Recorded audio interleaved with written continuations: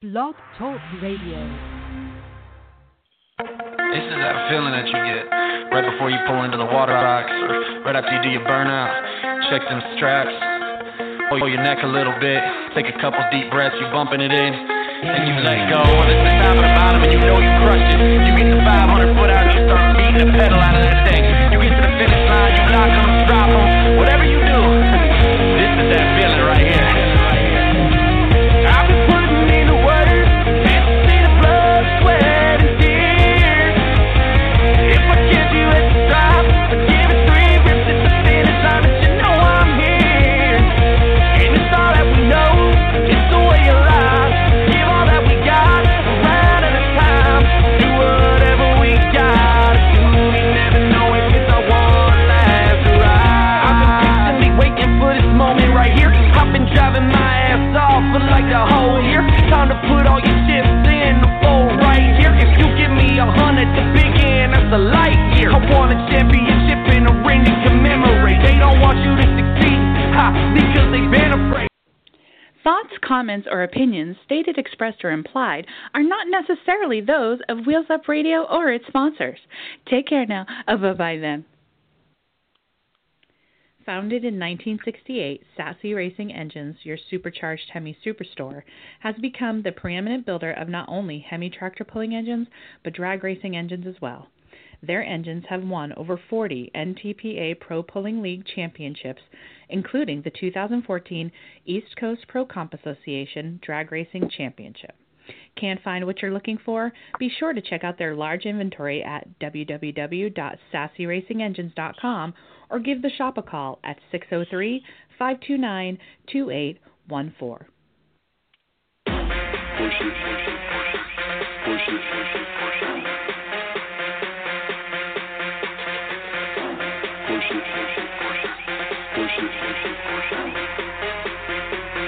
Push it. Yo. Yeah, I push the limit, hey. Yeah, I push the baseline. Yeah, I push these other suckers, get up out my face. Yeah, I'm pushing 9K. Yeah, I'm pushing bricks from the east side to the west side. Push it.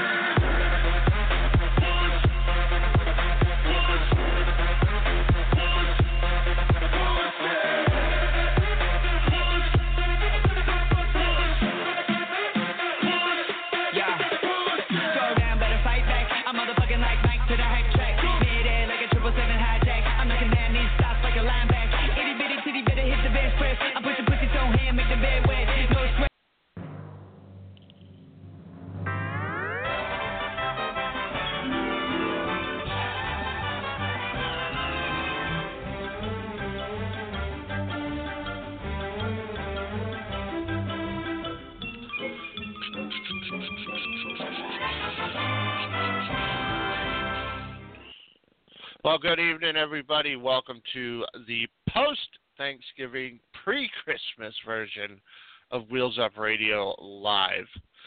Before we get into our show tonight, I was sent some information about a local racer up here in New England. His name is Bob Baribeau. He raced at New England Dragway, Lebanon Valley, Oxford Plains, and Winterport since 1982, and actually ran Oxford Plains Dragway with his wife for a few years. He runs a Charger goes by the name of Quarter Flash. Unfortunately, Bob's time with us is extremely limited. He is terminally ill. They are doing an event, and it actually just got sent to me. It's going to be, literally just got sent to me. It's Sunday at 11 a.m. I'm going to read right off the ad. We're getting together to show our love for Bob Baribeau. He needs his racing family now. We'll do a short parade to his house, park for a while, and if you can, and do a burnout on your way out. Please just make sure it's done in the driveway and not on the street.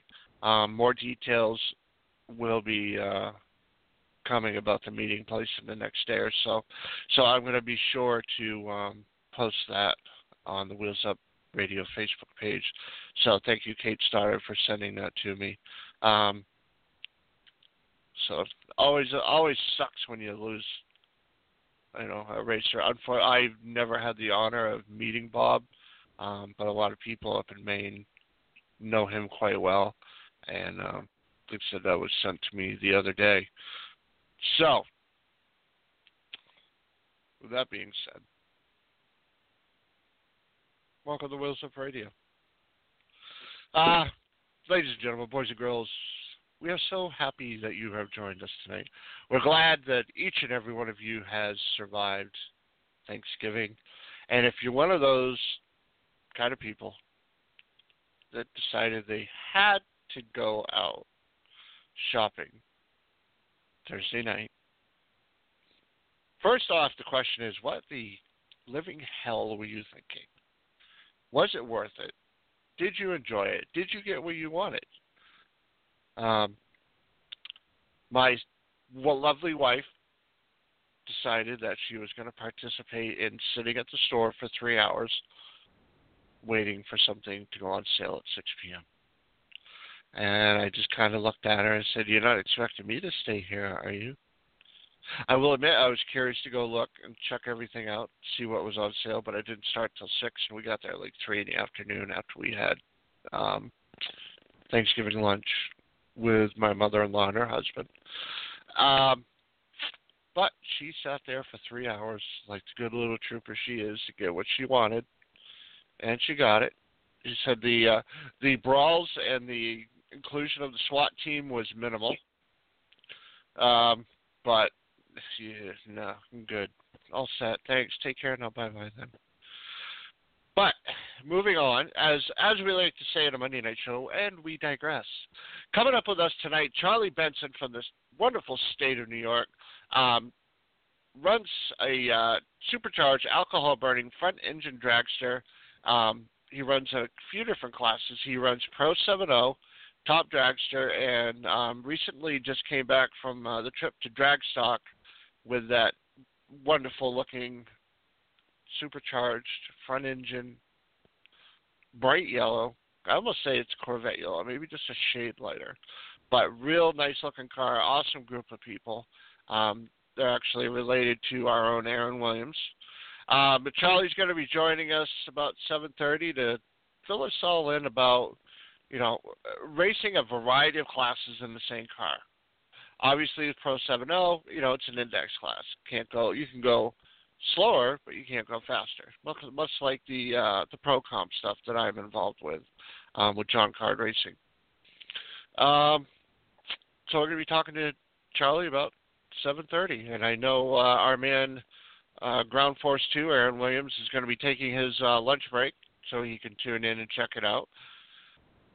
So, with that being said, I suppose we should include the man, the myth, the tri-state legend, Mike Buff Daddy Carr. Well, good evening, Chris, and everybody out there listening on Wheels Up Radio. Little comment about, you said about your wife going shopping on Thursday, and I've seen a picture last year on Facebook. It says, only in America will people spend $300 to $400 on a tent so they can sleep on the sidewalk to go save $30 on a television. It kind of sounds stupid when you put it that way, doesn't it, in a way? Well, I honestly, until last year, I have never in my life gone out Thanksgiving night to go shopping.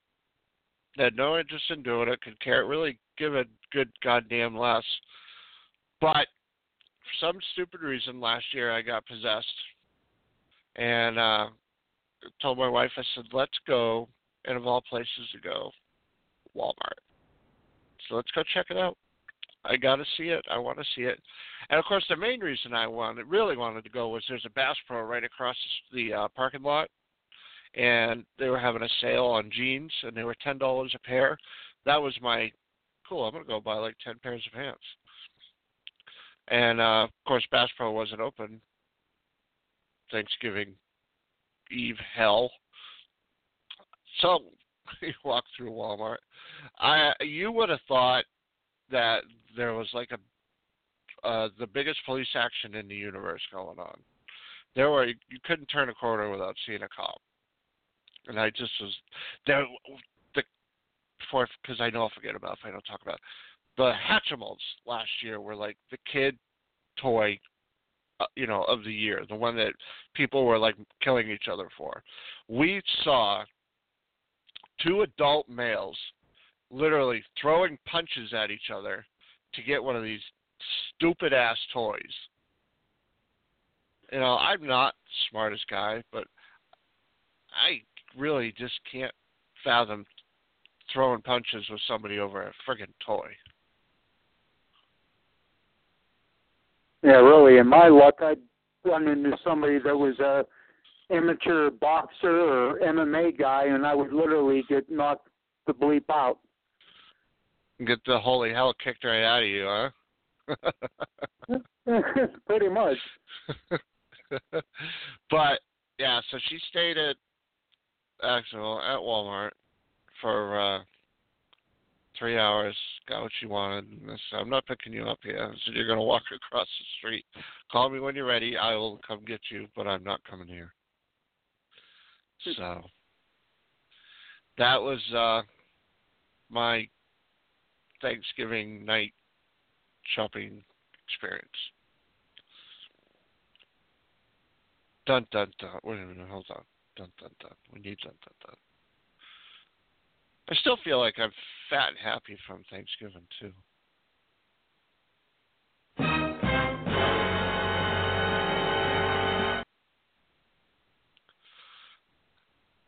But, again, we digress. So, a whole lot of news has broken over the past few days. Obviously, there's stuff going on in the fuel side of the universe. Shocking, I know. But let me go to the NHRA Division I website.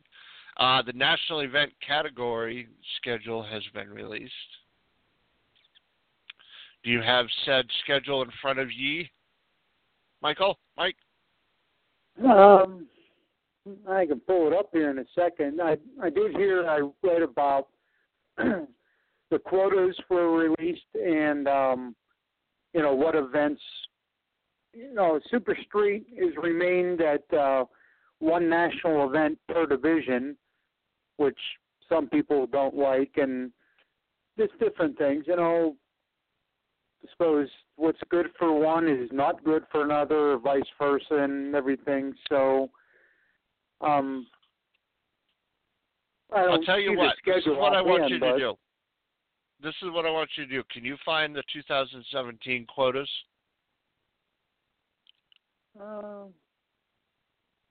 Pretty sure I can. Be you googly. Be you googly, Mike. I know you can do it.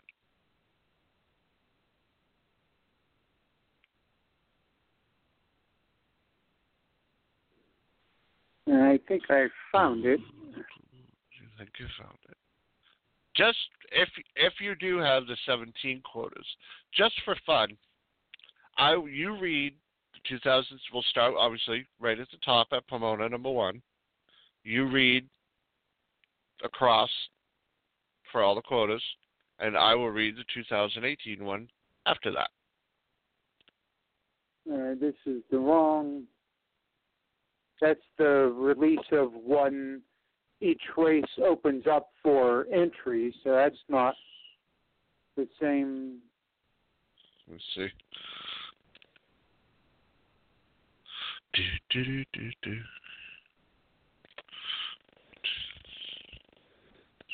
But I saw, some of the quotas for the event. Somebody was even commenting.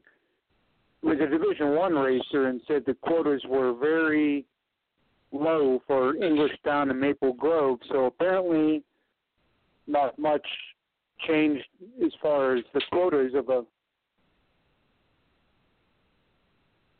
given race. But the different thing about they try to keep the schedule compacted, and they want to get down to the semifinals and finals only of the traditional sportsman classes. So, I would say just, keep the quota at 80 or 90 cars. Just, adjust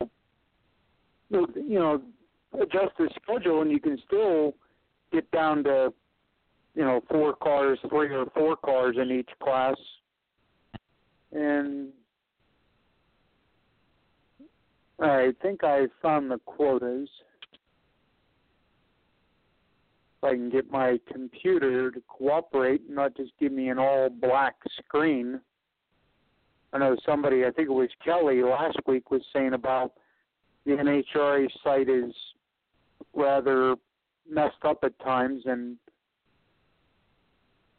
all I have is a black screen for that. All right. Well, we'll work on it.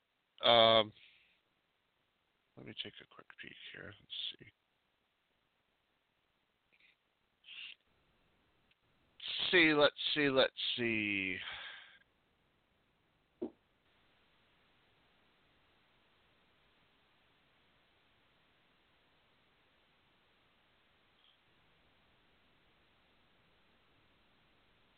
All right, I have the 2016. Let's roll. Let's go with that. No, my God, the print couldn't be any smaller. All right. What I will do is I'm going to send you through the power of Facebook the link, and you can do that. And like I said, we can still compare them. Let's see. Charlie and Eddie may. Oh, okay. Let's see. Where are you, Mike? I'm here. Dude, no, I was looking for where is this? Is our own bad game of Where's Waldo on Facebook here. There's Mike. All right. Through the power of Facebook, I am sending you a link. Granted, like I said, this is the 2016 ones, but that is okay. It still gives us something to work off of. So, when you have that open, kind sir, would you please tell me?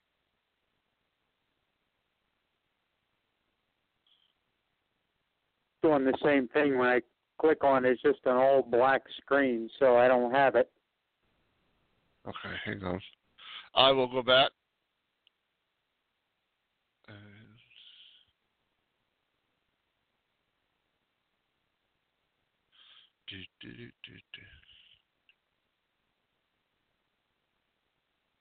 All right. So, 2016 National Event Quotas. Obviously, nothing for the fuel cars, Pro Stock, whatever. All right. Super Stock 70, Stock 70, Super Comp 70, Super Gas 70.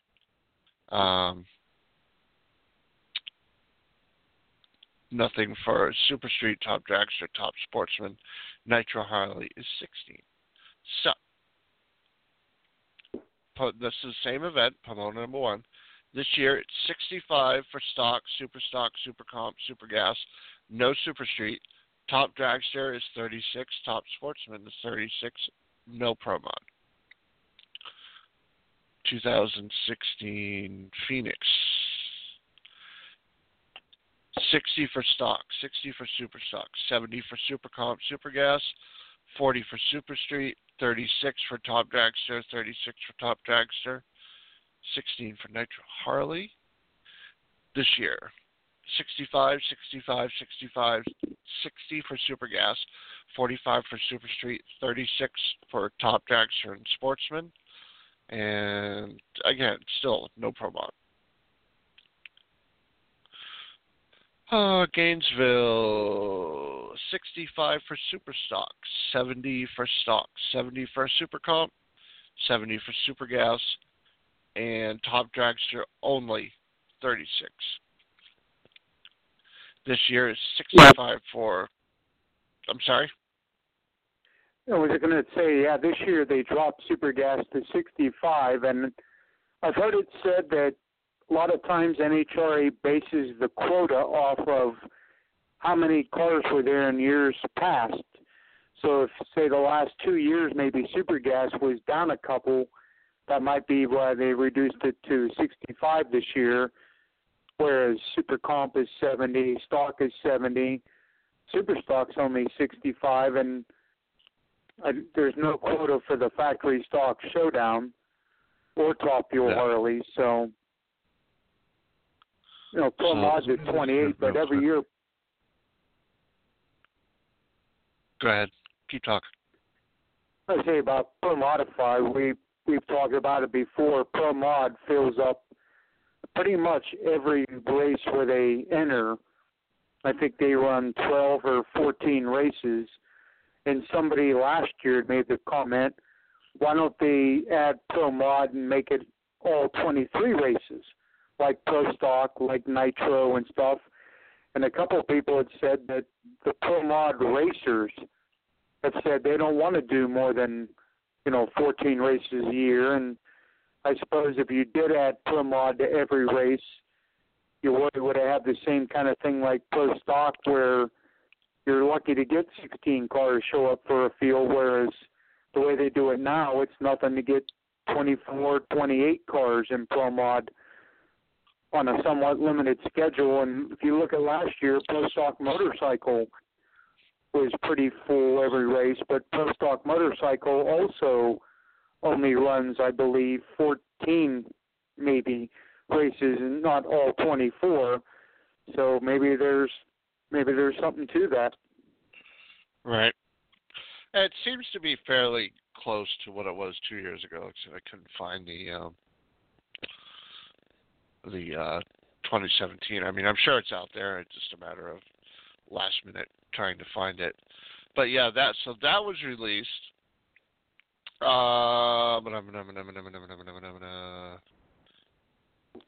National event category schedule, quotas, and the pro and sportsman schedule was released.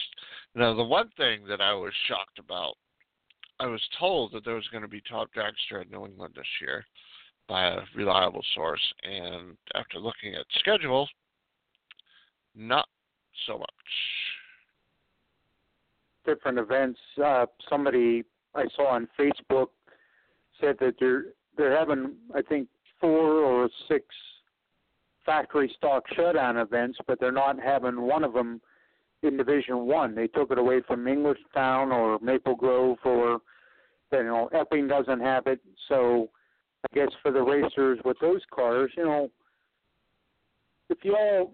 every racer, I imagine, has a little bit of a selfish side, and I'm sure up your way, Chris, you'd love to see every class at Epping, because I don't know what you guys, Epping's probably about the only national you would hit during a year. Am I correct? Within a reasonable driving distance, yes. The next closest national event to me is Maple Grove, and then Englishtown. Yeah, so you, or even racers that live up where you do, of course, if you have a top dragster, top sportsman, or any class that doesn't run every national event through the year, like Super Gas, like Stock, you want to see it be at Epping, because from up, where you're at, it's got to be more than a few hours to Englishtown or Maple Grove or both. So if Epping doesn't have your particular eliminator competing, now you have to, put on some miles and do a little bit of traveling. Very true. It was interesting. One of the things I read was people were saying, a lot of people said it, and a lot of people agreed with it, that it's a national event. Every class should run at a national event. That's kind of like supposed to be the creme de la creme, the be-all, end-all of, your class racing in front of this gigantic crowd and all these people, and, why not include the whole family? But obviously that's not true. I mean, I understand parking is an issue, space is an issue. If there's a will, there's a way, I'm sure. Well, back when I've always considered myself at the time a semi-professional touring spectator back in the 90s, and I remember one year, I think it was 1994, at Maple Grove. Hey, Mike, let me interrupt you for just 1 sec. I got to step away. I think our guest is calling in, so I will be back in just a minute. So the floor is yours.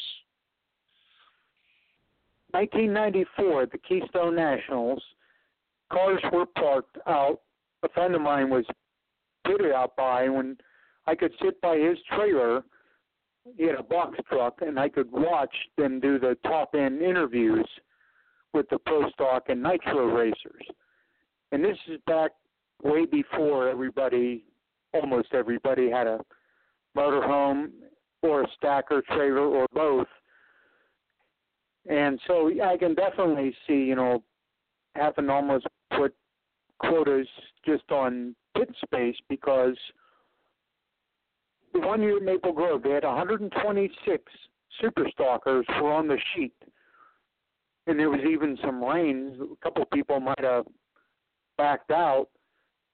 And now they set the quotas at half of that. So people that were there and look at it and say, wow, they have half the superstar cars they did 20 years ago. Well, they could probably get 126, but when they set the quota at 65, it's not really people staying away. It's they're kind of forced to stay away because the quotas are so low. All right, now I got to step away. The phone's ringing again. I will be right back.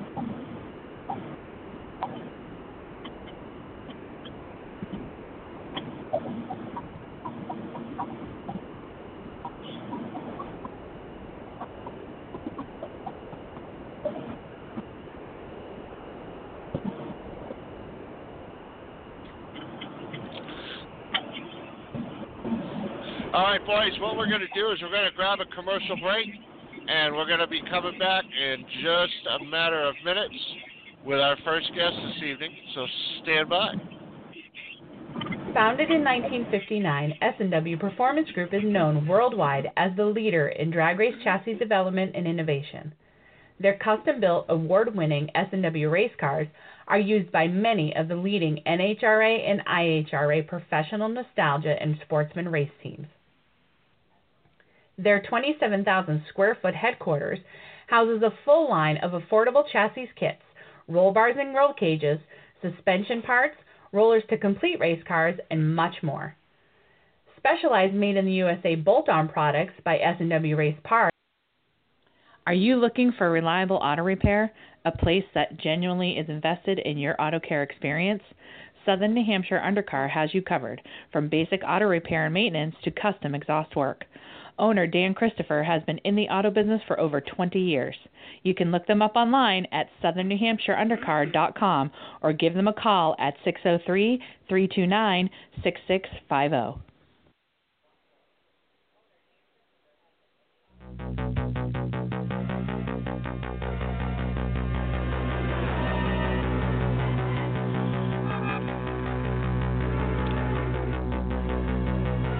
Looking out a dirty old window, down below the cars in the city go rushing by.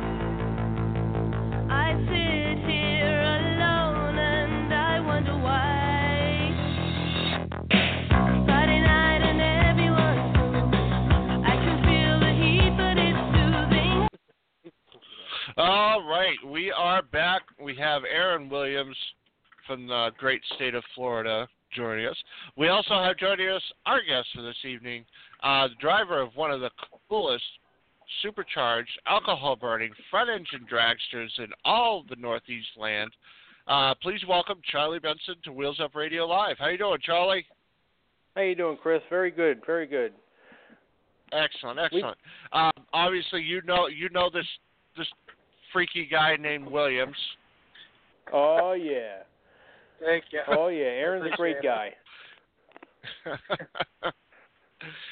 we have a lot of fun at Aaron's expense, but he takes it well. That's why we keep him. Yeah, he's excellent. That's why I'm always wheels up. That's right, baby. And of course, I got to introduce my co-host every week. Please say hello to Mike Carr.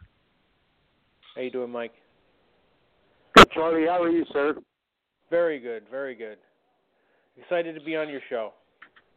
Oh, thank you very much. It's fun to sneak up and take pictures of you guys at the track. So. Yeah, you do a very good job. We get tagged in quite a few of them. Oh, thank you very much. I appreciate it. So I guess the obvious question is, how long have you been racing, and what got you going on it? Well, Bad Boy Racing really originated back in the 80s. My father was a Grand Prix hydroplane racer. So we raced Grand Prix hydroplanes in the 80s. And after they went to a lot of different rule changes, we stepped out of the hydroplane circuit, and we started with a nostalgia dragster. And we began our career with a carbureted engine, got our license, and quickly stepped up to the supercharged engines that we were running in the Grand Prix boats. And from there, we just went on and on and on. And you know, the drag racing is kind of a disease. You just want to go faster and faster. And the nostalgia dragster really lends itself to the stuff we want to do. In those means is that we always drive ourselves to be better, faster, quicker. We'd like to build our own stuff. Everybody can buy stuff out there. It's already done. We build everything ourselves. Matter of fact, my good friend Mike at Quality Machine Shop in New Paltz does all our engines, and I work side by side with him, and we build them all. I have different engines for different classes. We run a 7.0 engine is a 509 cubic inch with a 671 supercharger on it, alcohol injected, and that brings us right into the 7.0 area without stressing our big motor. Our big motor, we were running Pro Comp up in Epping, and we were running Top Dragster and putting on some shows as of recent, and that's a 540 cubic inch motor with a 1471 high helix supercharger with 14-degree Big Chief heads. Yep. Which is quite a step up. So to be able to run the different classes, we changed engine combinations. Cool. Now, yep. Pretty much everybody at Pro Comp runs rear engine dragsters are the dominant car in Pro Comp. What made you want to stick with the front wheel drive? I said it again. The front engine dragster combo. Well, the front engine dragster, there's some funny cars, and there was some neat altereds and stuff like that were involved in Pro Comp, and we got drawn into that. And Dana Hard runs that operation up there, and he does a really good job. But unfortunately, we just can't run the number of 620, so we had to step away from the Pro Comp because the competition is just too fierce. Right. As far as Top Dragster goes, I mean, Top Dragster is kind of a struggle for us. We have won some rounds in Top Dragster. We've qualified in the middle of the pack most times at Top Dragster events with NHRA. But, you know, in order to run a Top Dragster, bracket race, you really need to see the front end of the car. And with a front engine dragster with the big engine in it, you really can't even see the front wheels. So to be able to race the end of the line, you really got to know how long your car is, and you got to be able to judge the wall in the line, and be able to race the end of the track, which is extremely difficult in a front engine dragster. Mm-hmm. I mean, as far as running the number, most of the times we can run the number pretty well, and that's what we have to rely on. We can't rely on going too fast, and letting off or slamming on the brakes. We don't race like that. Front engine dragsters don't like that to begin with. So in order to keep everything safe, we just run our dragster through. Cool. Yep. Now, one of the cool things that I enjoy about your car is the fact that you have the ability to run numerous classes. You're not just kind of pigeonholed into one class. Again, we've seen you in Pro Comp, we've seen you in Pro 7.0, and obviously the nostalgia stuff, which is even more huge because it's a front engine dragster. 3 times. 4th time I'm going to smack myself. That's okay. We've actually run when we first got into the supercharged engines. We were making some trips to Indy when the good guys had the shows, and we in 2001 we actually won Top Fuel B. They had 2 fuel classes, an A and a B. The Top Fuel B was the cars that couldn't make the cut for the A. And Linda Vaughn was out there, and she drew a name out of a hat of the class that doubled our prize money, and they actually picked our class. So we actually won the event. I actually won racing Ron Hope with the Rat Trap in the finals, and we beat him. And it's just been, we have won some events, and we've had a good time, and we've met a lot of great people along the way. The nostalgia circuit with these cars, every event, even I can't say enough about Top Dragster with NHRA Division 1. Even those guys, even when you go there, it's like a big family. Everybody helps each other. There's no animosities. There's no, you're not as good as me. And I like that. And to be able to go to different racetracks and experience those kind of people is what keeps us going. And be able to do this. I mean, I have a fantastic crew. I got my brother Tim, my wife Raffaella. I got the Dolans, Jack and Jack, up in Massachusetts. Those guys, without those guys and their wife Sue, there's no way we could run this car as much as we do. So I have to plug them a little bit because they are fantastic up there. And their brother Joe fills in at times also for our crew, and we just have a wealth of people that just real quality people to be able to be at the track with us, and that makes it much easier. Now, backing up to your car a little bit, why don't you tell us a little bit about the car itself? Sure. Our car is a 1999 Robert Sterling chassis. It is a top fuel chassis. It's 225 inches long. It was built for gentleman Lance Osborne in California, and they campaigned the car for like a year, and then the car sat, and then I ended up picking it up, and I put it together. It was run with a clutch. My chassis, they actually won the spring Good Guys event. I think it was in 99 or 2000. They won it with a 641, I believe. That's what they ran, and they won the event with it. But the funny car thing was coming on strong in California, so nobody wanted the front engine dragster, so we picked it up. And out here, there is quite a few of them. It's just getting them all to the same events is the issue. And there is a club now that I'm involved with. It's called the Northeast Fuelers. And the Northeast Fuelers is a great group of guys we put together by Jim Cummings.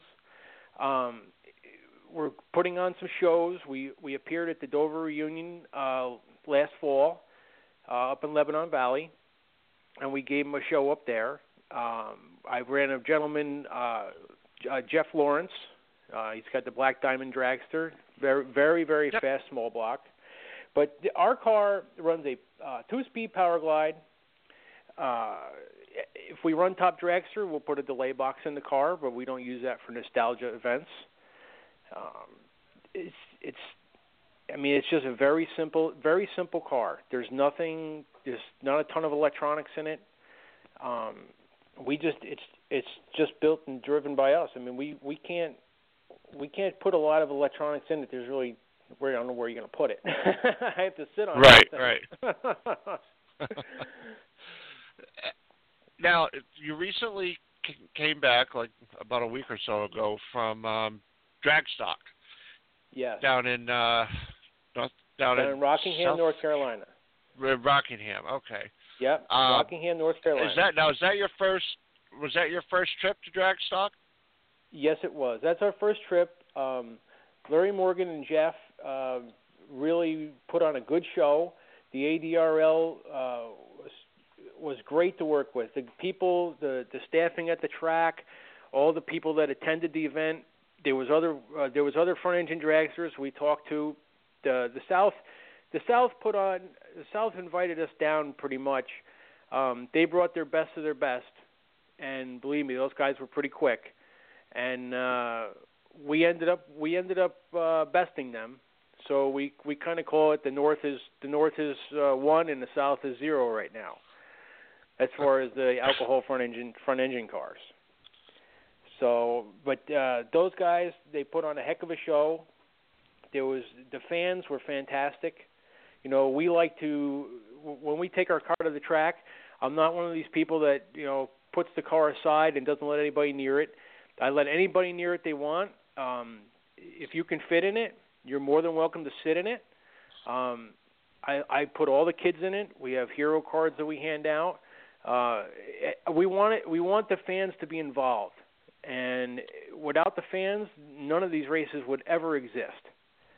So, right. You know, that's what we try and do. You know, we try and put on a decent show, whether we're racing. You know, I'd like to search out the quick 8s, the quick 16s, but unfortunately, a lot of the tracks don't see the value in that anymore, and we don't get to do very many of those. Right. Now, what we're hoping would become one of the premier nostalgia events up here only lasted 2 years. What do you think, as a competitor and as a fan even, doomed that event at New England? I think what's dooming the event in New England is the distance of travel for the participants. Because these nostalgia cars, they're few and far between in the East. When you go west and deep south, you will find a lot more of these cars. And I think that the distance is really what's killing it. New England is by far the best track I've ever raced at. They really do a great job of preparation, fan base, announcing, photography, you name it, they are great. I mean, Richie Corey up there, he kills it with the pictures. I mean, they do a fantastic job. And I don't know, I just wish that there was maybe more incentive for these guys to come across the country. You know, I think this nostalgia event, instead of getting wound up in so much of purses and winning and losing, I mean, everybody wants to win a race. But you know what? To get all these cars together as a reunion is worth a lot more than some prize money. I think that if they structured the event around maybe a little bit of tow money, these guys might be able to make it. Right. That's just my opinion. I mean, everybody loves to win the race. I mean, I understand the fuel cars. I mean, they got to get paid. They got to get a decent purse to come up this way, because a fuel car is going to come from a very long distance, because those are very few in the Northeast, if any. Mm-hmm. You know, but that's right. that's Other my than take cackle on that. cars, yeah. Other than the cackle cars, which you're always going to get, there is a bunch of them around. My friend Brian Darcy had one for a while, but that's gone now. I believe that's in Texas. You know, but the tow. I mean, it's just the tow. For me to go around to Rockingham, for us to make that trip, I mean, I probably burned, I don't know, $700 or $800 in diesel fuel to go down Right. there, plus a hotel. It's expensive. And even for for these guys to travel that far, they're looking at the same thing. Yep. And I believe manufactured that tolls and everything else. Yeah. Oh yeah, and the tolls up this way. There's no tolls down in the south. There's hardly any tolls going west. It's just all up here in the northeast. I mean, for me to go south, if I take 95, it's going to cost me $75 in tolls each way. Yep. I mean, and I don't mean a nickel and dime it, but once you start adding that stuff up, it's costly. Yep. We went to over the summer. We went down to Cecil, we got invited to come down for the Mid-Atlantic .90 Association Pig Roast, and I mean, even just driving my wife's car, we filled up once on the drive down and once on the drive home, but we spent over $30 each way in tolls just for our car. Right, and I'm pulling a triaxle trailer with a diesel sucking pickup truck. Yeah. Oh yeah. And a lot of these bigger guys, they have motorhomes that are getting 5 miles to the gallon. Yeah. So you start adding that up, and that's big money. I met a guy down in Rockingham. His name is Stephen Godwin, and he only lives about 45 minutes from the Rockingham track. So I mean, for him, it's like me driving to Lebanon Valley, New York, because Lebanon Valley is my home track. Right. So for those guys, it was a decent drive. But for us to come down there, I wanted to go down there to experience, the southern racing. I wanted to get on some different track. I wanted to see how the prep was, which they actually did a very good job. And down there, safety, they don't cut any corners. It's very good. It wasn't a really big event, but the ADRL did a great job, and the track safety crew was excellent. Now, did you hear any rumblings about maybe turning this into a north versus south? You guys went south. Maybe next time they come up around here somewhere? Yes, we have been talking about that, actually. And I'm going to insist on a meeting very soon. We're going to have the Northeast Fuelers. I want to have a meeting with the Northeast Fuelers. That's our group up here. And I want to have a meeting with them, maybe Skype or something like that, or just a conference call with some of these guys from the South, so that we can put together a program. And I think everybody would benefit. Yeah, everybody would benefit from it. That would be awesome.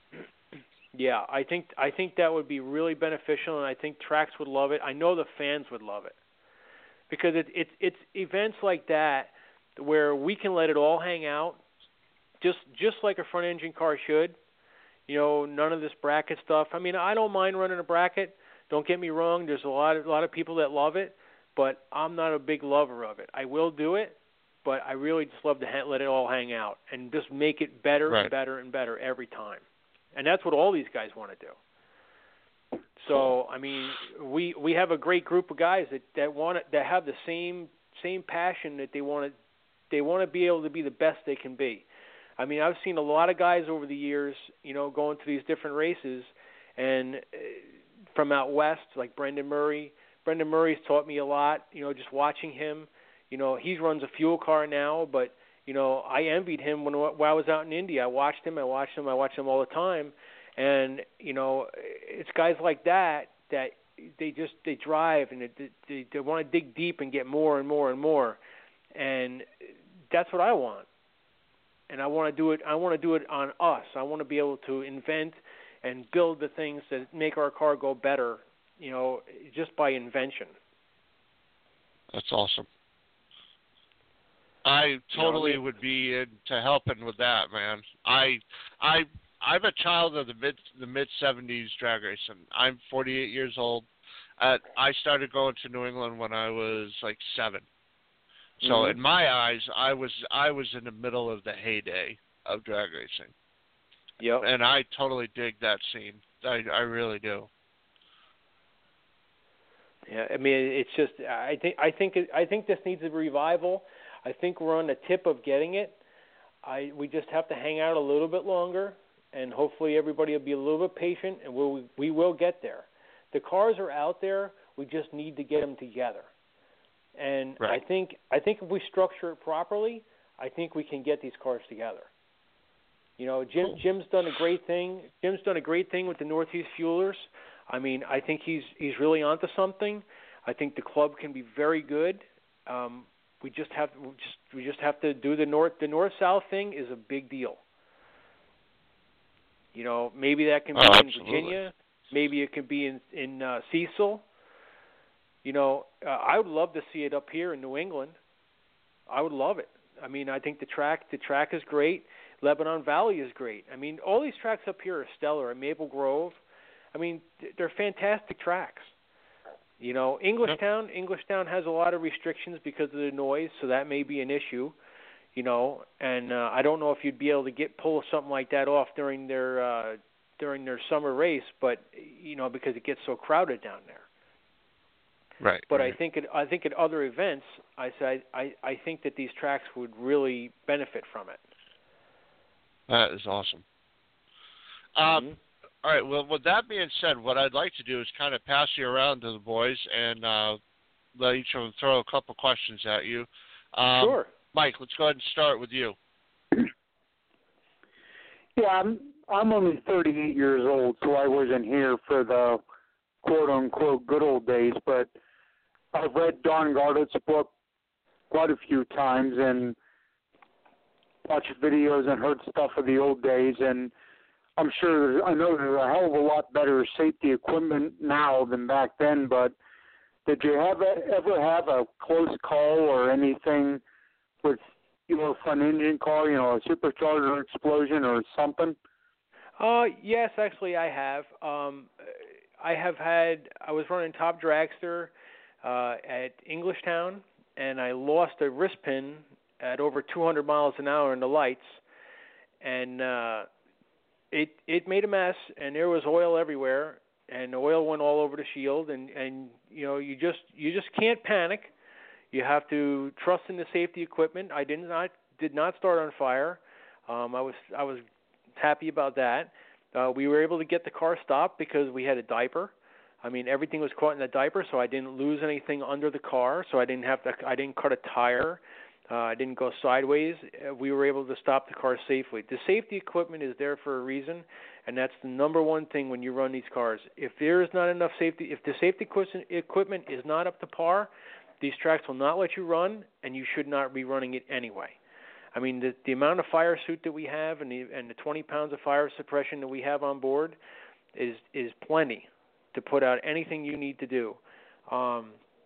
But the diaper, I credit the diaper rule for keeping us upright and being able to stop the car. I have lifted a blower a couple times halfway down the track. I've lost traction a couple times, and you know, the trick to a front engine dragster is, you know, you have to be really careful of restabbing that throttle, because when you hit the loud pedal a couple times, you never know what it's going to do. I mean, that car's got to be pointed straight. If you want to get back in it, try and beat your opponent, you better make darn sure you're straight, or that car is not going to like it. And I've almost crossed the center line, and I never did, but I have clipped the cone. But no, I knock on wood, everything's been safe. We've always made rounds. We've never crashed a car. The parachutes always came out. So we have not had any kind of those issues, except for the one, a couple times oil in the face, but the one in Englishtown was pretty heavy. I actually had to flip the visor open a little bit and rely on seeing down the sides to be able to get the car stopped. Yeah, I remember in his book, Don Garlett said a couple times that back probably the mid-'60s, an oil line, something came loose, and he had to reached up to try to manually wipe his visor, and he crossed the center line and got into a two-car accident. Neither one of them were hurt, thank goodness, but, you know, it takes... I'd have to say, and I mean this with all due respect, a different kind of person to race a kind of car like you do, because, you know, there's more things that can happen to your car than would never happen in a rear-engine dragster. Yeah, I look at it. I look at it a different way. I look at it like I'm facing my mistakes. Because if I make a mistake building that engine, I mean, we push metal to begin with. We push metal to the limits that metal doesn't want to be pushed to. And if you don't have the mindset of when you turn the key on one of these cars that it's going to blow up, you shouldn't be doing it. Because it's not a matter of if. It is when, because it will happen. Even though if you build it the best way, metal does fail, and you have to be prepared for that. Every time I get in that car, my heart is beating about 300 times a minute, and I say a prayer before I sit in the seat every time. I know that I prepared the car well. My crew, Jack, and my brother Tim, I mean, I know that they did everything they had to do before we light that fire going down the track. And front engine car, you're sitting right on top of the rear end. I mean, your legs pass over the top of that rear end. That's part of your seat, and your legs are straddling that transmission and drive line. So all that stuff has to be up to par, because I don't want to get hurt. I do the best I can to make sure nobody else gets hurt because of my mistakes. Which I bet you I've lost. I may have not been able to compete maybe 4 times in my whole career from failure of parts. We've done very well with that. My machine guy, he does not cut any corners. Mike, he takes his time. Everything gets machined. If it gets done right. You just can't cut corners. As far as the Don Gartlett stuff, I'll be honest with you, he's kind of my idol in a lot of ways. And as of late, and Chris can probably attest to this, I've been doing the peace sign burnouts now at a lot of tracks. So I've been getting comfortable enough that I can start the burnout, put my 2 fingers up in the peace sign, and be able to do a Don Gartless peace sign burnout, which a lot of people like, and they see the pictures of that and they're just amazed. It's just he's kind of one of my heroes. Well, he brought it into the modern era. Oh yes, he did. Yep. Yes, he did, and he still has a great passion. Oh, absolutely. And it's interesting to read the stuff about the he's able to take what he's done from the past and take it and still apply it to what he's doing in the present and in the future. I mean, specifically like the electric dragster. Yes, who would think that somebody his age, who would think in all reality somebody his age would be like, all right, we got to build this thing from scratch. Oh, by the way, it's going to be powered by these batteries, and I want to go 200 miles an hour. Yeah. But that's the inventor. That's the inventor side of him, and that is never stopped. And that's what I really like about the sport. It's constant invention. Absolutely. I'm a mechanic by trade. I actually work on UPS trucks. I'm a mechanic for Big Brown. So it's kind of therapeutic for me to be working on the different stuff, instead of working on the big brown wheelbarrows, as we call them.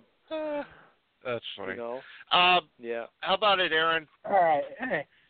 Yeah. Before I go, well, you took the words right out of my mouth. I was going to mention, of course, I knew it was a tribute to the Big Don himself with the peace sign.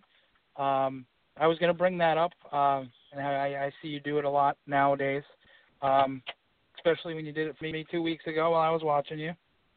Thanks, brother. With this, yes, sir, of course, and just to see your evolution with Bad Boy Racing, and I remember when Dad actually told me, your cousin Rafaela's husband is at the track, racing, and I didn't know what car it was or anything because I've never met him before, and the first time I met him, it was like we, known each other forever. And I'm glad to see that you're doing well nowadays, and the evolution of it is coming full circle, and you're turning numbers like turning cartwheels. Well, I have to tell you, Aaron, I respect everything you're saying, and I respect your dad, and God rest his soul. He actually in the short time I knew him at the track, he has actually taught me things too. As far as staging the car, how to race my opponents. He actually gave me a lot of tips. Everybody that you come in contact with drag racing, if you can learn one thing from them, just one, you're a better person. Everybody has something to offer. You have to listen. And your dad spoke volumes. Even with him just being a fan, he would go down and he would sit at the top of that track, and he'd be down there on a golf cart up there by the circle track, and he'd be screaming his head off. And that was up at great. Loser Hill. Yep, it was great. It was great. Yeah. But yes. But thank you, Aaron. No problem. That was Dad. That's what he enjoyed to do, and not just for his racing family, but especially when he had family that he knew was actually in the sport too. Yep. He felt more honored to do it because it's family. It's family. The winning circle picture is one of my favorite pictures with all you guys in it. I wasn't there. I was working that day. But, well, your dad was in it. Jaden was there. Dad, Mom was there. Yeah. That was the Nito event, right? Yep. And that's another class I also run. It's a great group of guys, the Northeastern Timing Organization. And the Northeast Timing Organization is a group of guys who run two different classes, a nostalgia and a comp class. And the comp class, I believe, is 975 and quicker, and 975 and slower, I believe, is the nostalgia class. And I haven't been involved with them for a couple of years, but all those guys brought me up into drag racing. The original founder used to be the club used to be called the Eastern States Timing Association, and Robert Tiny Elgit was the founder of that. And right now, the president of the new club is Tony File, and I'm sure everybody knows who Tony File is. So there's just a bunch of great groups up here to be able to be a part of. And these guys are the best of the best, I have to tell you. If you go to race against those guys in that club, you better bring your A game because those guys are on it. As far as bracket racing goes, those guys taught me a lot. Well, just from seeing the evolution, and like I said, just by standing on the starting line with you and watching you hit that loud pedal, I sit there and I wonder, how does he drive this thing? This thing is gnarly, especially watching it from behind. Yeah, they actually, if anybody gets a chance, the ADRL has some really good video of us running down that track, and honestly, it looks so fast when you look at it on that tape. It looks like I don't know. I could say a fuel car, but it's not as fast as a fuel car. But to me, I'd love to sit in the stands and see my own car go down the track, and that was as close to doing that as I could get, was to watch their video. I mean, it was just awesome. Well, saying that, but hey, you're in the stands, you're in the seat of it, so. Yeah, I mean, down there, we won our best times ever. We won our first ever sub 1 60-foot times were down there. We ran a 984 60-foot and a 991, I think, 60-foot. And we won a career best of 6.481 seconds at 209 miles an hour. Our mile an hour was the best in a top dragster event. We were in a 6.52 at 215 miles an hour at ATCO, which is also an excellent premier Northeast track. When you ran your best number at the Rock, like I said, I was at work watching you, and when I saw the lights come on, I started clapping because I knew that it was probably one of your best runs ever, and I had people in the office turn around looking at me like, "What am I doing?" And I was like, "I'm just watching my cousin he's racing." I'll be honest with you. When my wife came down in the golf cart to pick me up, and she told me that, I was like, "No way, get out of here! That didn't happen." And she's like, "It really did happen," and I was just jumping up and down. It was so exciting.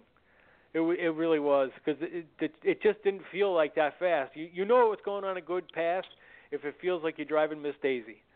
You know, if you don't got to steer a lot and that car doesn't get up and around, it's awesome. Well, that's cool.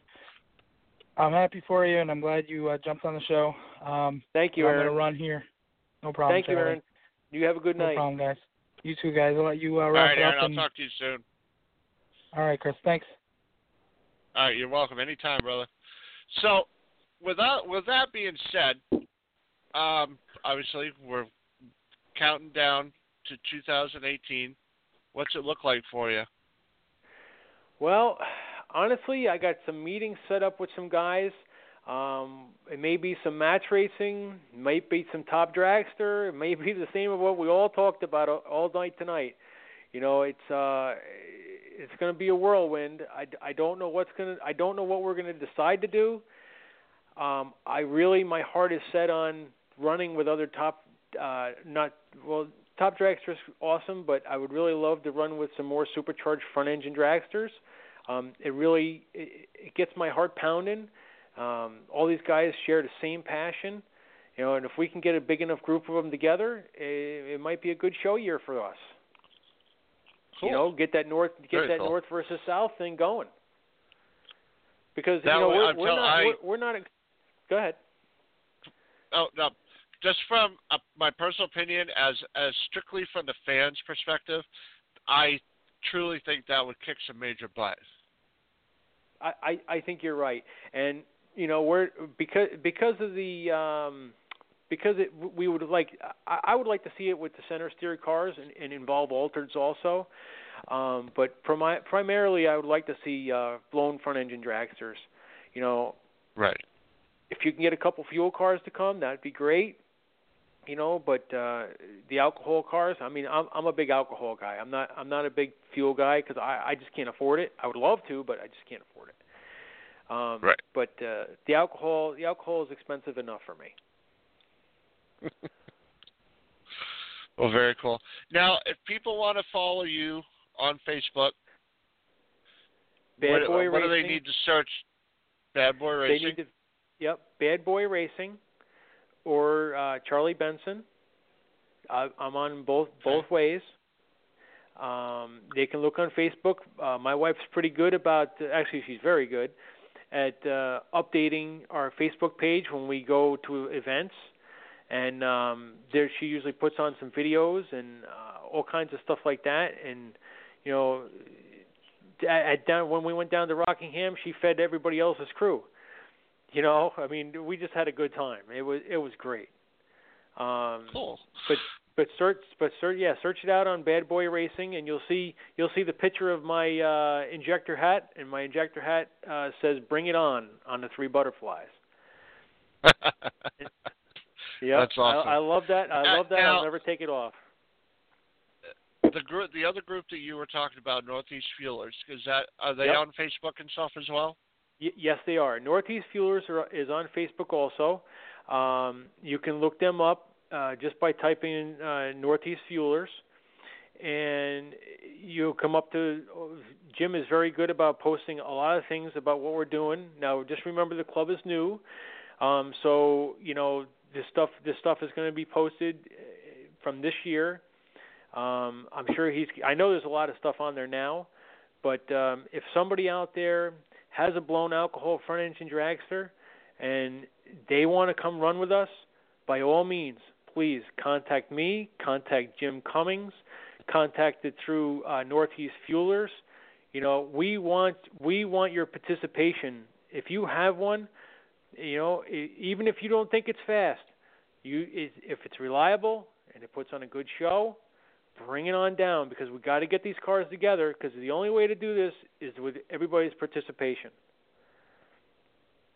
Very cool. That's awesome. Well, like I said, I mean, I completely dig what you guys do, and I'm a huge fan of the front engine supercharged dragsters. I absolutely love them because it's so cool to see, the modern version of the original Top Fuel car out there, still, blowing people away.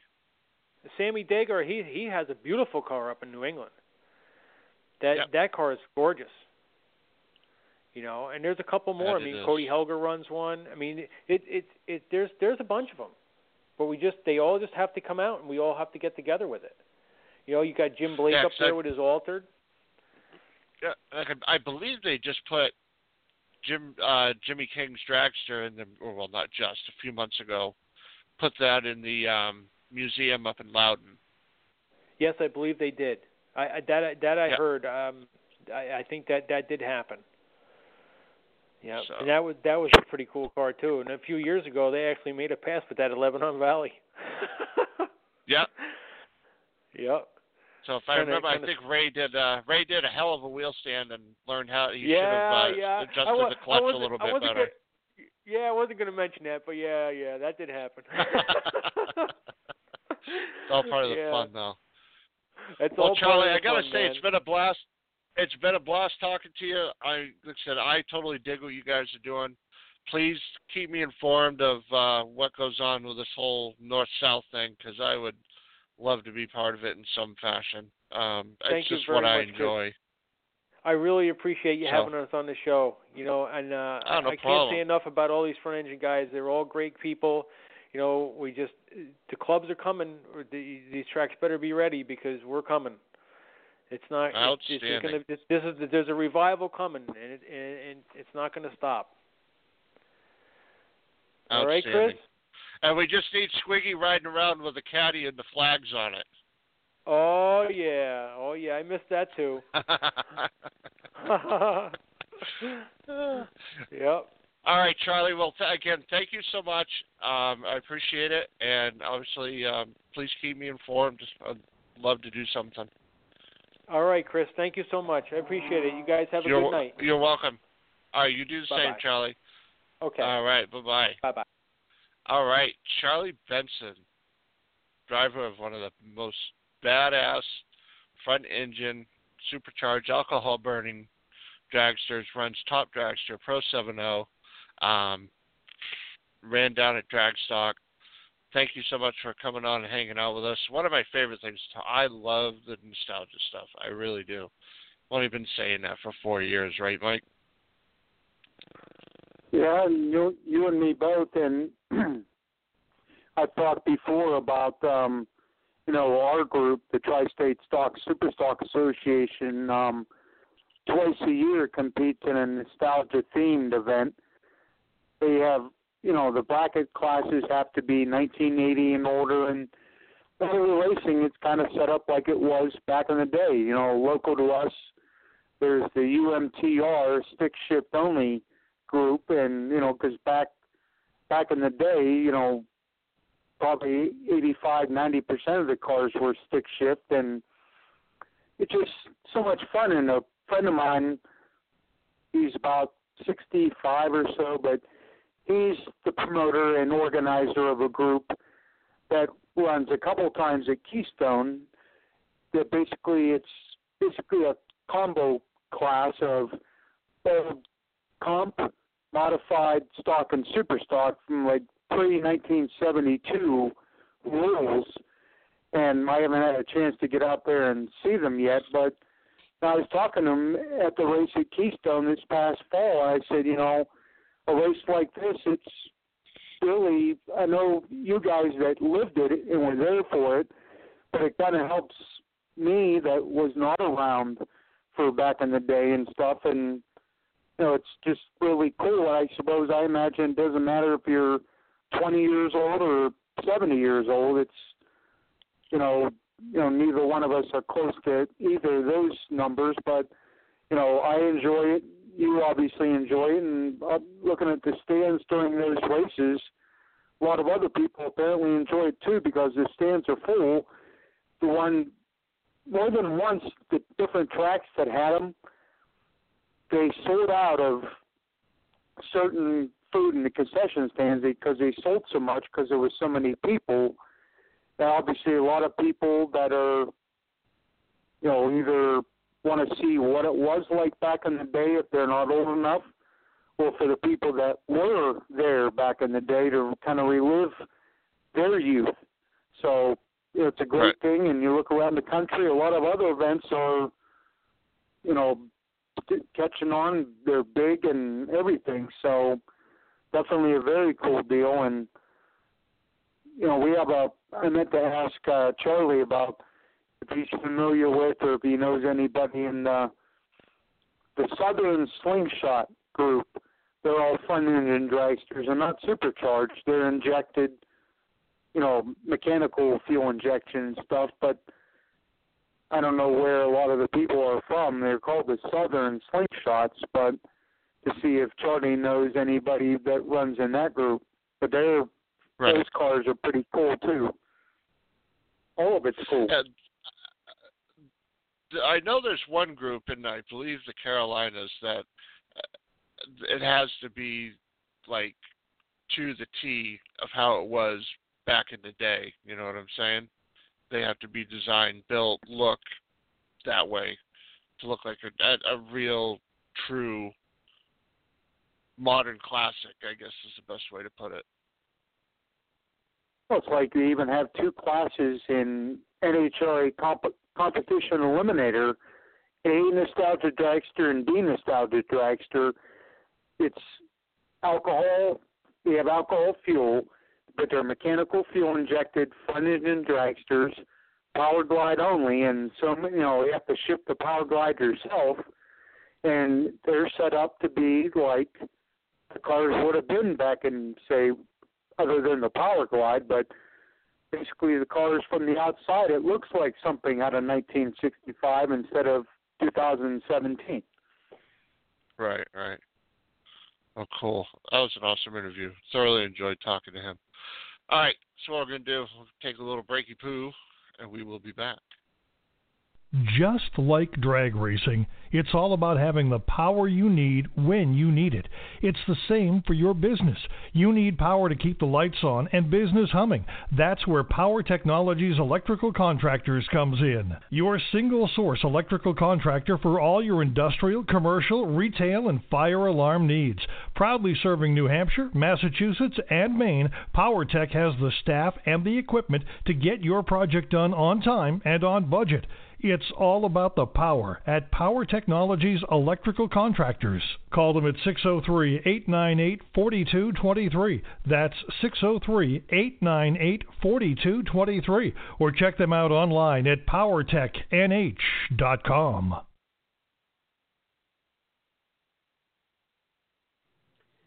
Founded in 1959, S&W Performance Group is known worldwide as the leader in drag race chassis development and innovation.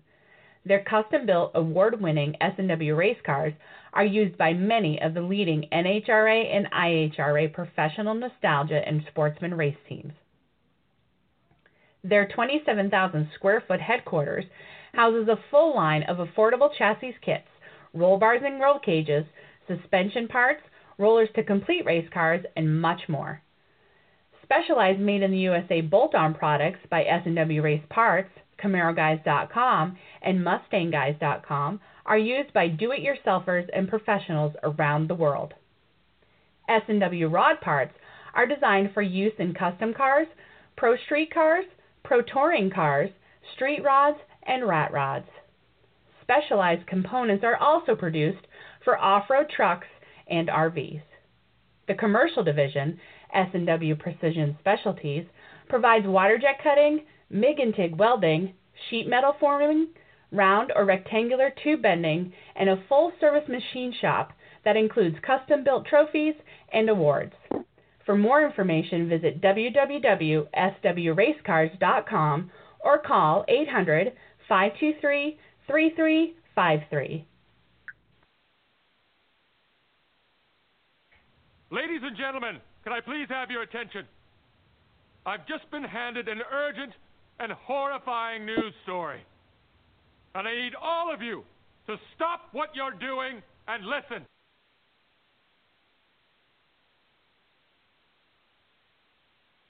Cannonball.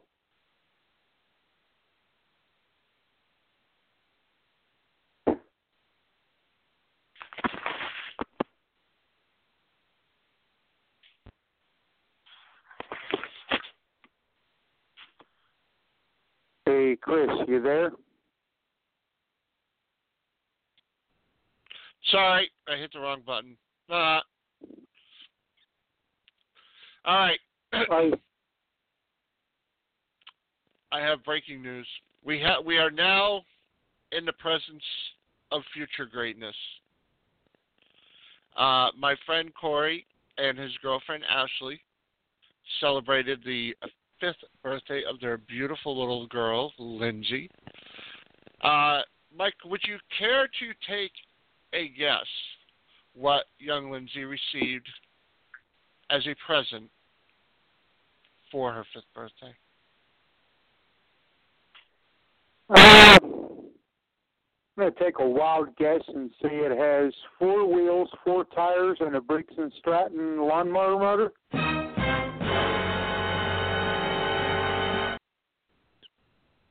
You win the prize. I'll send you a pen. Yeah, they have got their baby girl a junior dragster. Corey and his girlfriend Ashley. They live up in Maine. Corey races Super Street. He's a buddy of mine. He's a really cool dude, as is his lovely girlfriend Ashley. Pretty stoked. They're going to be racing juniors. So they're going to have the Super Street car. They're going to have the junior. Going to be awesome.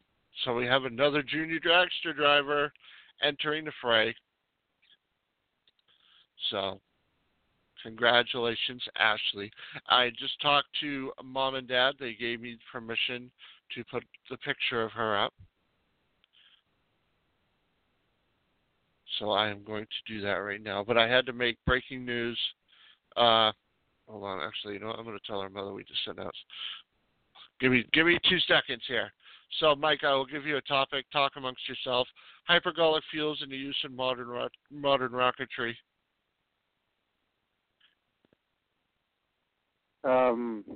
Not sure if that's quite fast enough. But I was going to say, I'm looking at the entry list on NHRA for Epping. There is Top Sportsman and Top Dragster both going to be at Epping this year, as well as Super Street.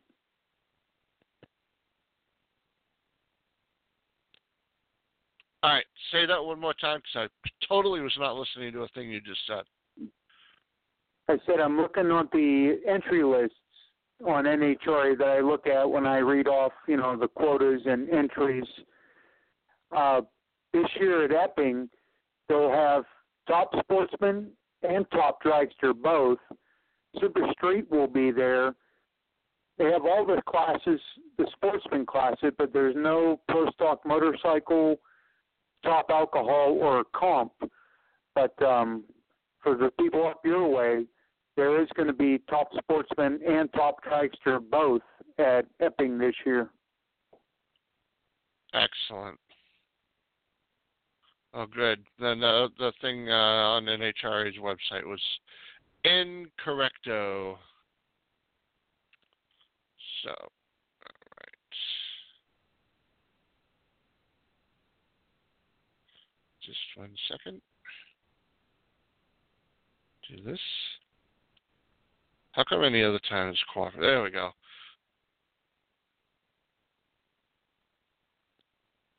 Newest junior dragster driver from the Northeast.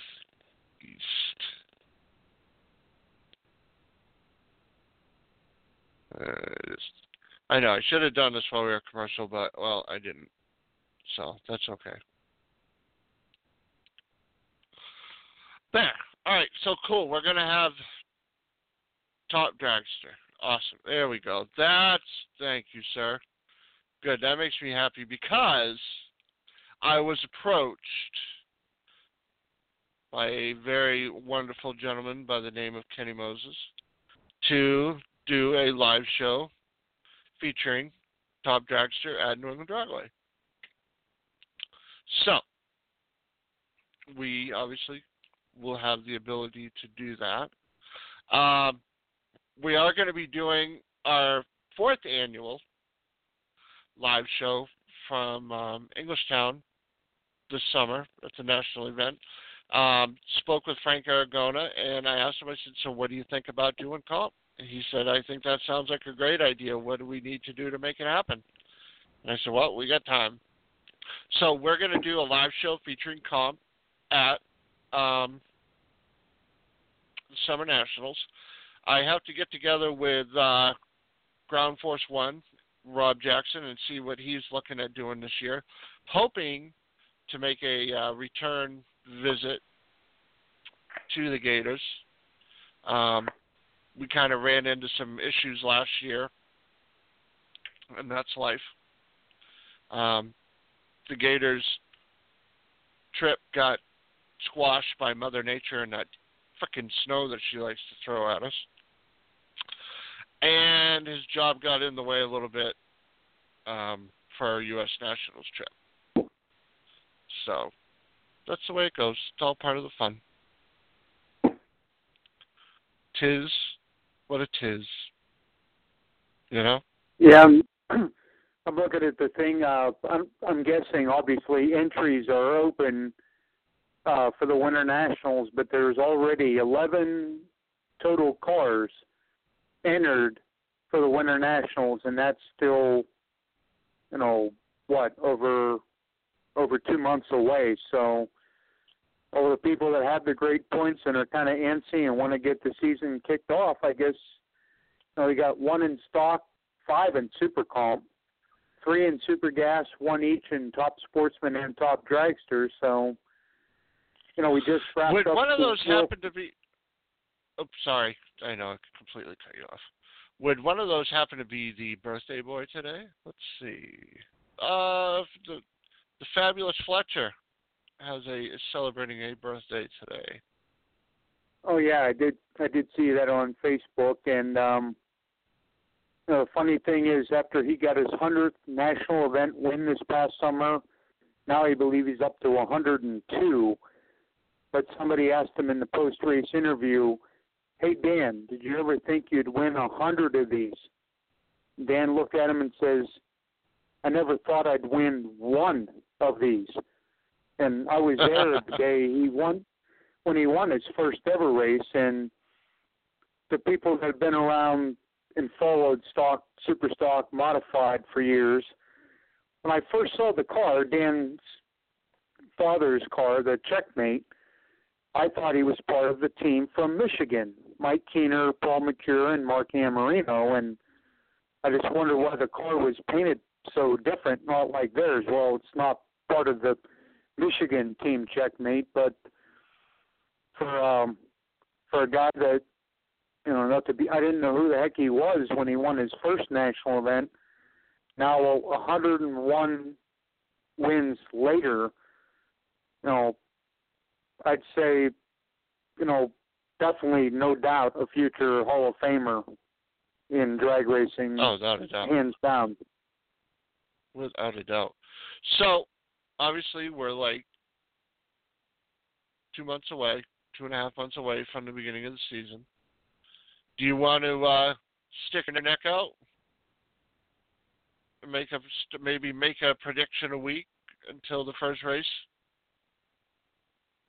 I don't know, Chris. I think you and I both know my track record at making picks. For the 1 year at Indy, the 60th Indy had very fast bump spots. But a lot of people went there because it was the 60th. I raced at the 50th Indy, and a lot of people were there that, I don't know, have very often been there before or since. So I picked even a quicker bump spot for the following year, but a lot of people, the really go fast guys, weren't there, so the bump spots were slower. But yeah, I've maybe made a correct prediction once. 1 out of 10, maybe 2 out of 10, I might get right on the show. So if you're asking me to stick my neck out, I have to ask, stick my neck out on what first?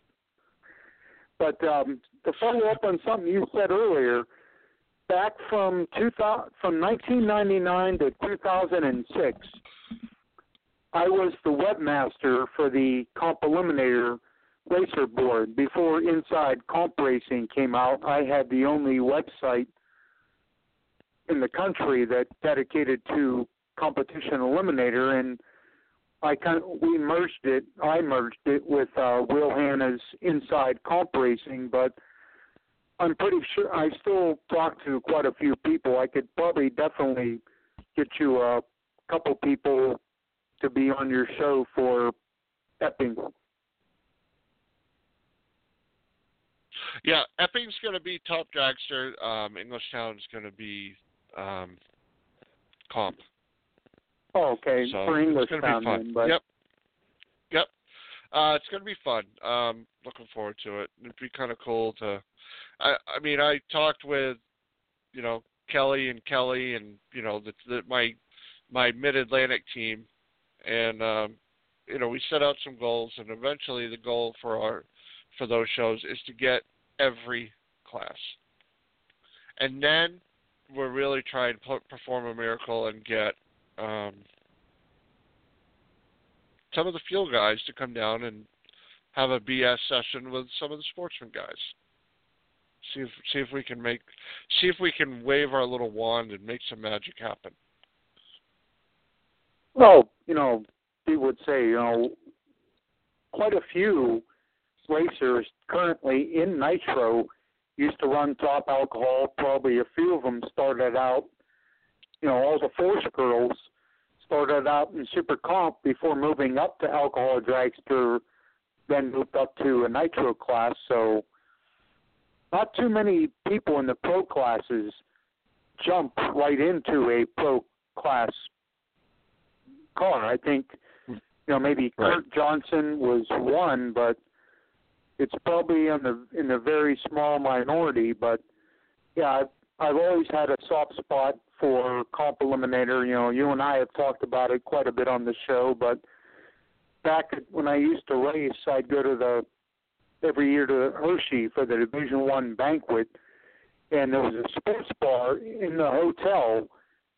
The place where the banquet is great. It's a lot of things. You don't even have to drive or go anywhere. You can walk indoors to get to it. And a lot of times for the banquet itself, the pregame and the postgame party or celebration, whatever, started at the sports bar down there. And they used to have, two-seater racing game, quarter, put a quarter in the slot, of video game kind of thing. And I used to have to all the comp racers, I used to say, it's beat the webmaster challenge. You play me at a game. If you can beat me, I'll buy you a drink, and vice versa and stuff. And it was a lot of fun. So for Englishtown, I'm sure I can get quite a few comp racers would want to volunteer if they're going to Englishtown to want to come on your show for you. Cool. Yeah, I mean, we're just kind of, we have some stuff going on.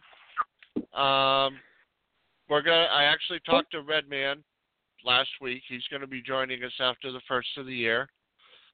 Julie Nataz, right. Top Alcohol Dragster Racer from Norway, is going to be joining us. January 17th. So it's starting to kind of put some stuff together and, get some things lined up.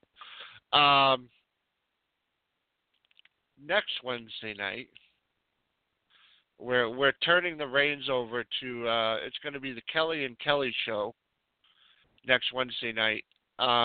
Kelly Kondratic, Kelly Barbado are going to have the opportunity to have a discussion with Graham Light, the Chief Operating Officer of NHRA. He'll be joining us. He's pushed aside about a half an hour to come on and talk with us. I had the chance to talk with him and his people out in Glendora, and he's actually very excited to come on and I've been kind of asking around, looking for questions, and pleasantly surprised. I've only had to not print out 2 of them so far. But the girls have the con next Wednesday night. They're going to be running the ship and doing the interview with him. Obviously, I'll be in the background just helping out, but they're gonna talk to Graham and do an interview with him.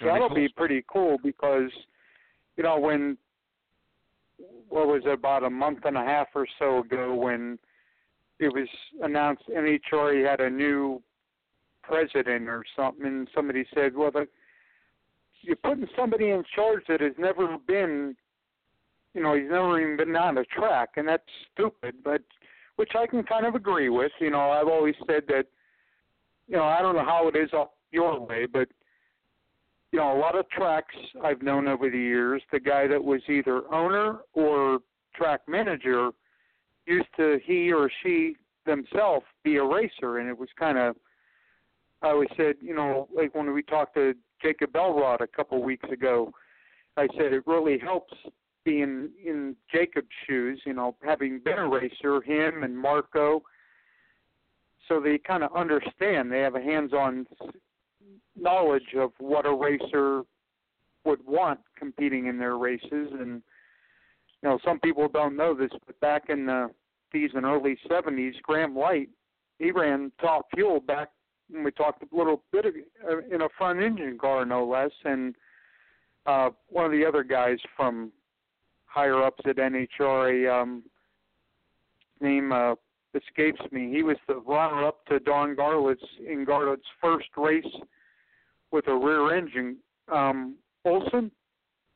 Can't remember his first name, but, people are, maybe they haven't raced in quite a while, but they have kind of a first-hand knowledge because they were a racer at one time. And I know a lot of people have said the way NHRA has gone the last 10 years or so that Wally Parks is probably doing tornadoes in his Brave, and I can't necessarily totally disagree with that, but, it'd be nice to talk to somebody, that is very high up in NHRA and maybe get a thing like we talked to Mike Dunn was about a year ago and, get somebody that's high up to, say what direction are you heading, what are you looking for, just that. And I think it's pretty cool to have somebody like that on here. Yep. Well, the girls did the legwork on it, so the girls are going to be running that show. I'm just going to be hanging out, providing support for them. But like I said, it's going to be the Kelly Show next Wednesday night, talking to Graham Light. So it's going to be good. I'm looking forward to it. So, and let's see, I think I don't actually have my calendar right here in front of me. I know it was shocker. Let me go run out and grab my calendar real quick. So I'm trying. I got one in front of me if you need it. Oh, I have everything written down. But you would think that I have the thing that I have everything written down in, I would have sitting right next to me on my desk.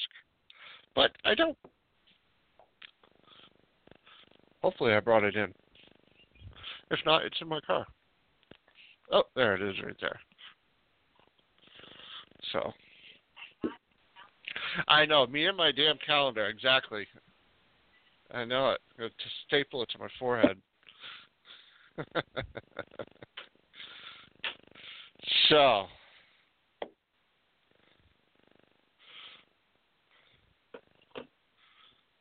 All right. I'm already at January. Like I said, we're going to have Julie Nataz joining us, Norwegian drag racer.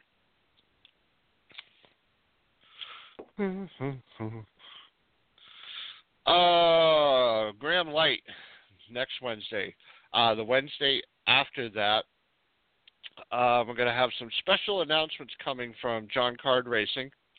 And then 20th is going to be our last show of 2017. We will be off until January 3rd when we kick off year number 4.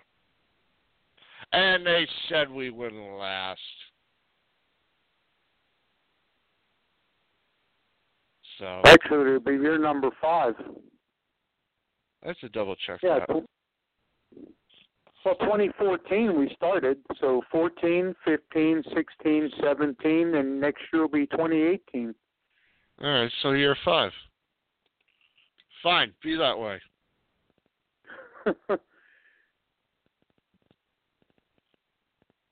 It doesn't seem like that long ago when you and I did 2 test shows. Didn't even make the air really, but doesn't really seem like that long ago. Well, the one we did actually did make the air because that's when we got the phone call from the guy that won. What was 2,000 it? races or something like that. Yeah. If he really did win 2,000 races, he's probably sitting there saying, Dan Fletcher, Dan who?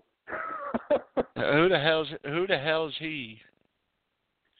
Now, maybe when you take somebody like a Steve Kinzer that runs World of Outlaws and somebody like him, yeah, he might have 1,000 wins, but yeah, when they run 14 races field, in a week. Yeah. They come local to me sometimes, and every time they do, it's always on a Tuesday or Wednesday night, and wasn't able to make it. And I always said, we used to go to a dirt track near me, somewhere around Newcastle, PA, and it was kind of fun, but I was only at the time maybe 4 or 5 years old. I don't know if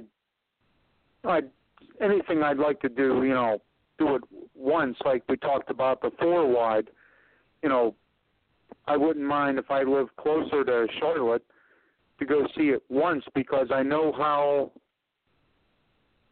I don't even know the phrase to use, just the feeling of everything, what it's like when 2 cars leave.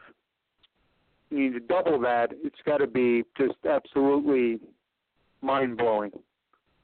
Right. Let's see.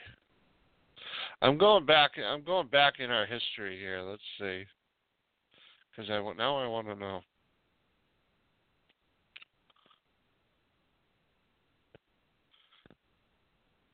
And it was funny because there's also shows that, remember when we switched providers and then we realized how bad of an idea that was, and we went back to Blog Talk because it seemed like every week for like a month we were getting booted off. And then realized that this wasn't a bad idea. So let's see. Yeah. January 16th, 2014. So 14 to 15, 15 to 6, 14 to 15, 15 to 16, 16 to 17, 17 to 18. Yeah, okay. Yeah, you're right. 5 years. Holy crap. Well, they say, time flies when you're having fun, right? No shit.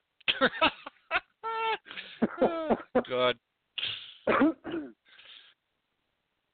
And it has been a lot of fun. And like you said, I had a friend of mine, and I still talk to him and stuff. He really honestly didn't think a show like ours would last that long. He said he didn't think there'd be a big enough audience to, he said, and part of him, he was right. Most of the casual drag racing fans, they tune in to hear about and see Schumacher, Force, Greg Anderson, and stuff like that. They don't care about hearing, about, stock, super comp, super gas. But somebody like you and I, that's what you and I prefer over nitro and stuff. And I've said I have respect for all racing, regardless of class or where or when. I don't care. But sportsman racing is, it's my specifically stock and super stock. And I have a lot of friends that run Dot 90 racing and bracket race and stuff. So this is really kind of in my wheelhouse, and I imagine pretty much it's in yours also. Yeah, and I will offer one bit of advice.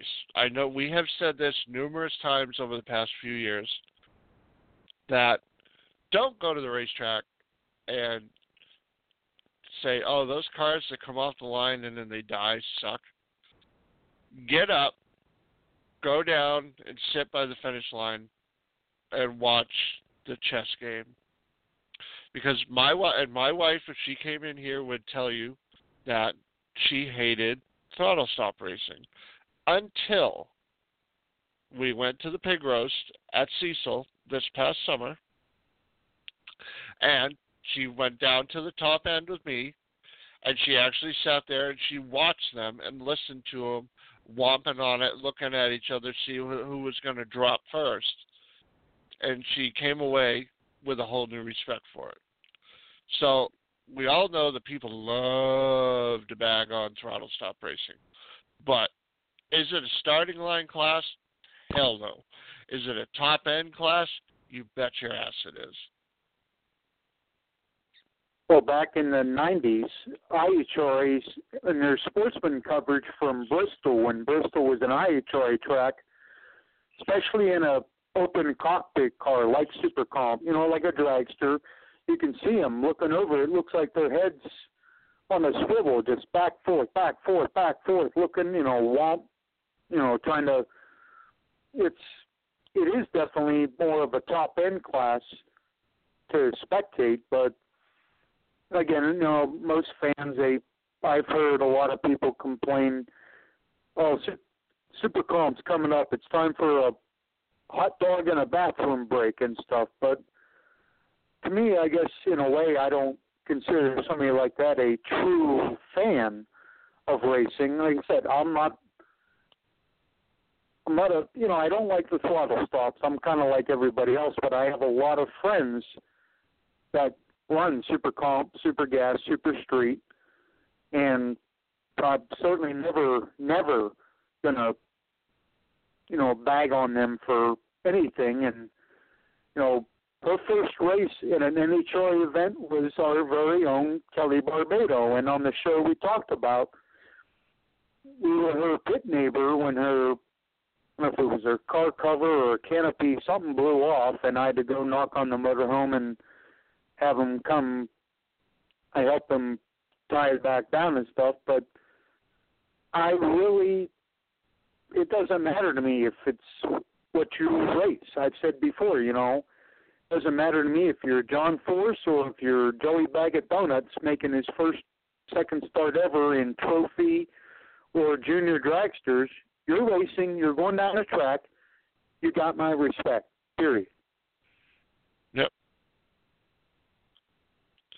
Carl, I've already talked to the big boss. I'm gonna run the pie wagon a couple of times in street next year. So I'll show you a picture of the pie wagon. Pie wagon's cool. It's like a 15-second panel van. It's like a 15-second panel van. It's pretty cool. No, it's not really a panel van, but I don't know if you saw the video. It was posted on Facebook. The junior drag racer that lost their life in that accident, they took their last pass was the hearse carrying their casket down the track. I'm not sure where it was. They said it was her last Australia. pass ever. Yeah. Yep. And it's just, that was in Perth. Really makes you kind of, realize, something like that, you might, maybe something's tough in your life or whatever, but compared to a lot of other people, you really don't have it that bad. Nope. I mean, I've talked about this numerous times on the show. Our son was diagnosed 26 weeks in utero with congenital heart defect, had open heart surgery at 3 days old. They performed life-saving surgery on something that was approximately the size of a quarter. Now, 14 years ago, he's 14 years old now.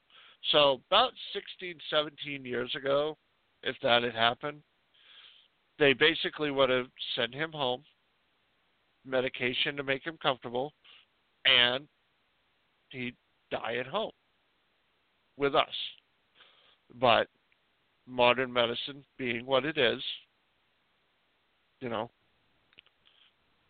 was able to come up with a solution to the problem, and it's been successful. When it's time, it's time. Much as you don't like it, whether you're 3 or you're 93, if it's time to go, it's time to go. And, the object is to do everything that your heart desires in that time frame that you have. We don't take a whole hell of a lot too awful frickin' serious because we know our life can change in a matter of minutes. And my deep moment for the night. 7.5 years ago, I was diagnosed with multiple sclerosis, and I made up my mind, there I'm not going to change anything. I was diagnosed on a Thursday, and somebody stopped by on a Friday and asked me, what are you going to do? I said, well, about 20 minutes I'm going to go fill up the pickup, stop at the car wash and wash it, get some ice and pop and stuff for our trip this weekend. And he kind of looked at me. I said, my mom and I are going up to do 2 super stock races in Beaver Springs, Pennsylvania. And he kind of looked at me funny. I said, I'm not going to stop living, doing what I'm doing when I can, how I can, whatever, just because of an illness. And I've always said, for years I said, I have MS. MS doesn't have me. And now the last couple of years, it's slowed down a little. It's starting to bother me more, but it's still the same. I'm still going to live. I'm still going to go out, twice a week and feed the fish in our pond. I'm going to feed the birds and do stuff. And, I'm going to do what I can when I can just because. I'm not going to let this control me. So that's just the attitude I've had since the day I was diagnosed. And I said that was July 12th, 2010. I mean, slowly but surely, I'm starting to lose the use of my legs. I have major muscle problems in my legs. And, I mean, I go to the track, I walk a lot. Oh, boy, do I suffer for it. But it is what it is. I'm not going to let it stop me. Shit happens. That's the way it goes. Onward. But, like I said, enough deep thoughts for tonight. So, like I said, joining us next Wednesday, it's going to be the Kelly and Kelly Show. They're going to be talking to Graham Light, the now COO of NHRA. Looking forward to it. Lots of people have submitted questions. Like I said, I've only had to not include probably 2 or 3 so far. Got another week to go. But if anybody who's listening has a question they want us to ask, you can submit it to me, and I will make sure the girls get it. I'll obviously be hanging out in the background. So that's that. Thank you to Charlie Benson. That was an awesome interview. Love talking about nostalgia stuff. Love talking about front engine dragsters. I can't believe I said that like 3 times.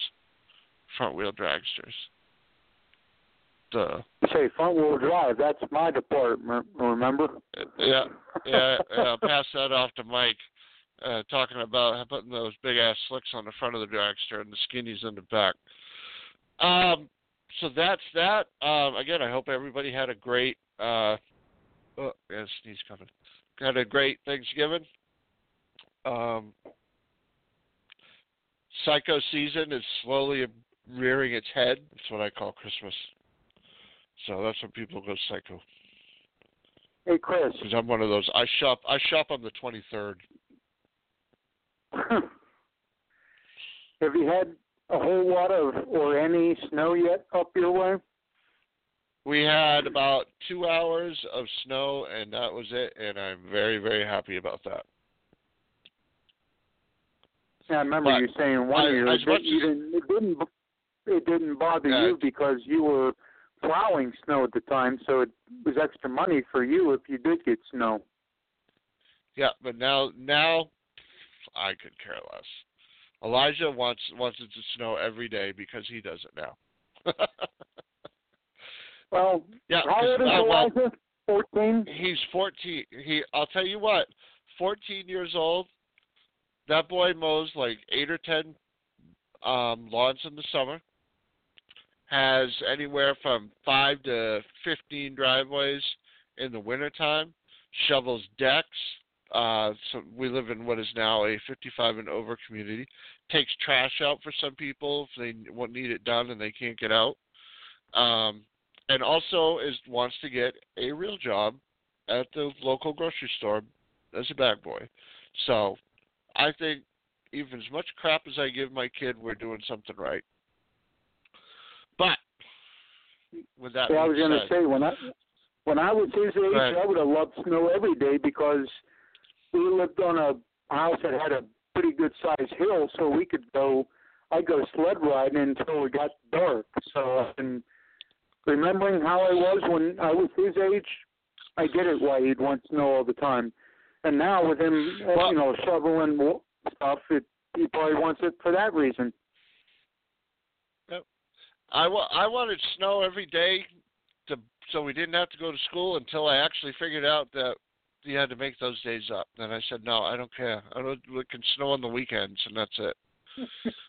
So, all right, guys, we are out of here. Thank you, Charlie Benson, for coming on, hanging out with us. Thank you, Aaron Williams, for not only setting up that interview, for hanging out with us, too. Mike, thank you, as always. And would you do me a favor and close out tonight's show with those most famous words in Wheels Up Radio history? Well, I'm going to have to find some new words for the time of year. I always said, good night, everyone. Thanks for listening, and good luck if you're racing anywhere this weekend. But unless you're down south, you're probably not racing in December. So for our southern and western friends, good luck. And for everybody else, have a great weekend. All right. Thank you, Mike. This concludes our broadcast day. Click.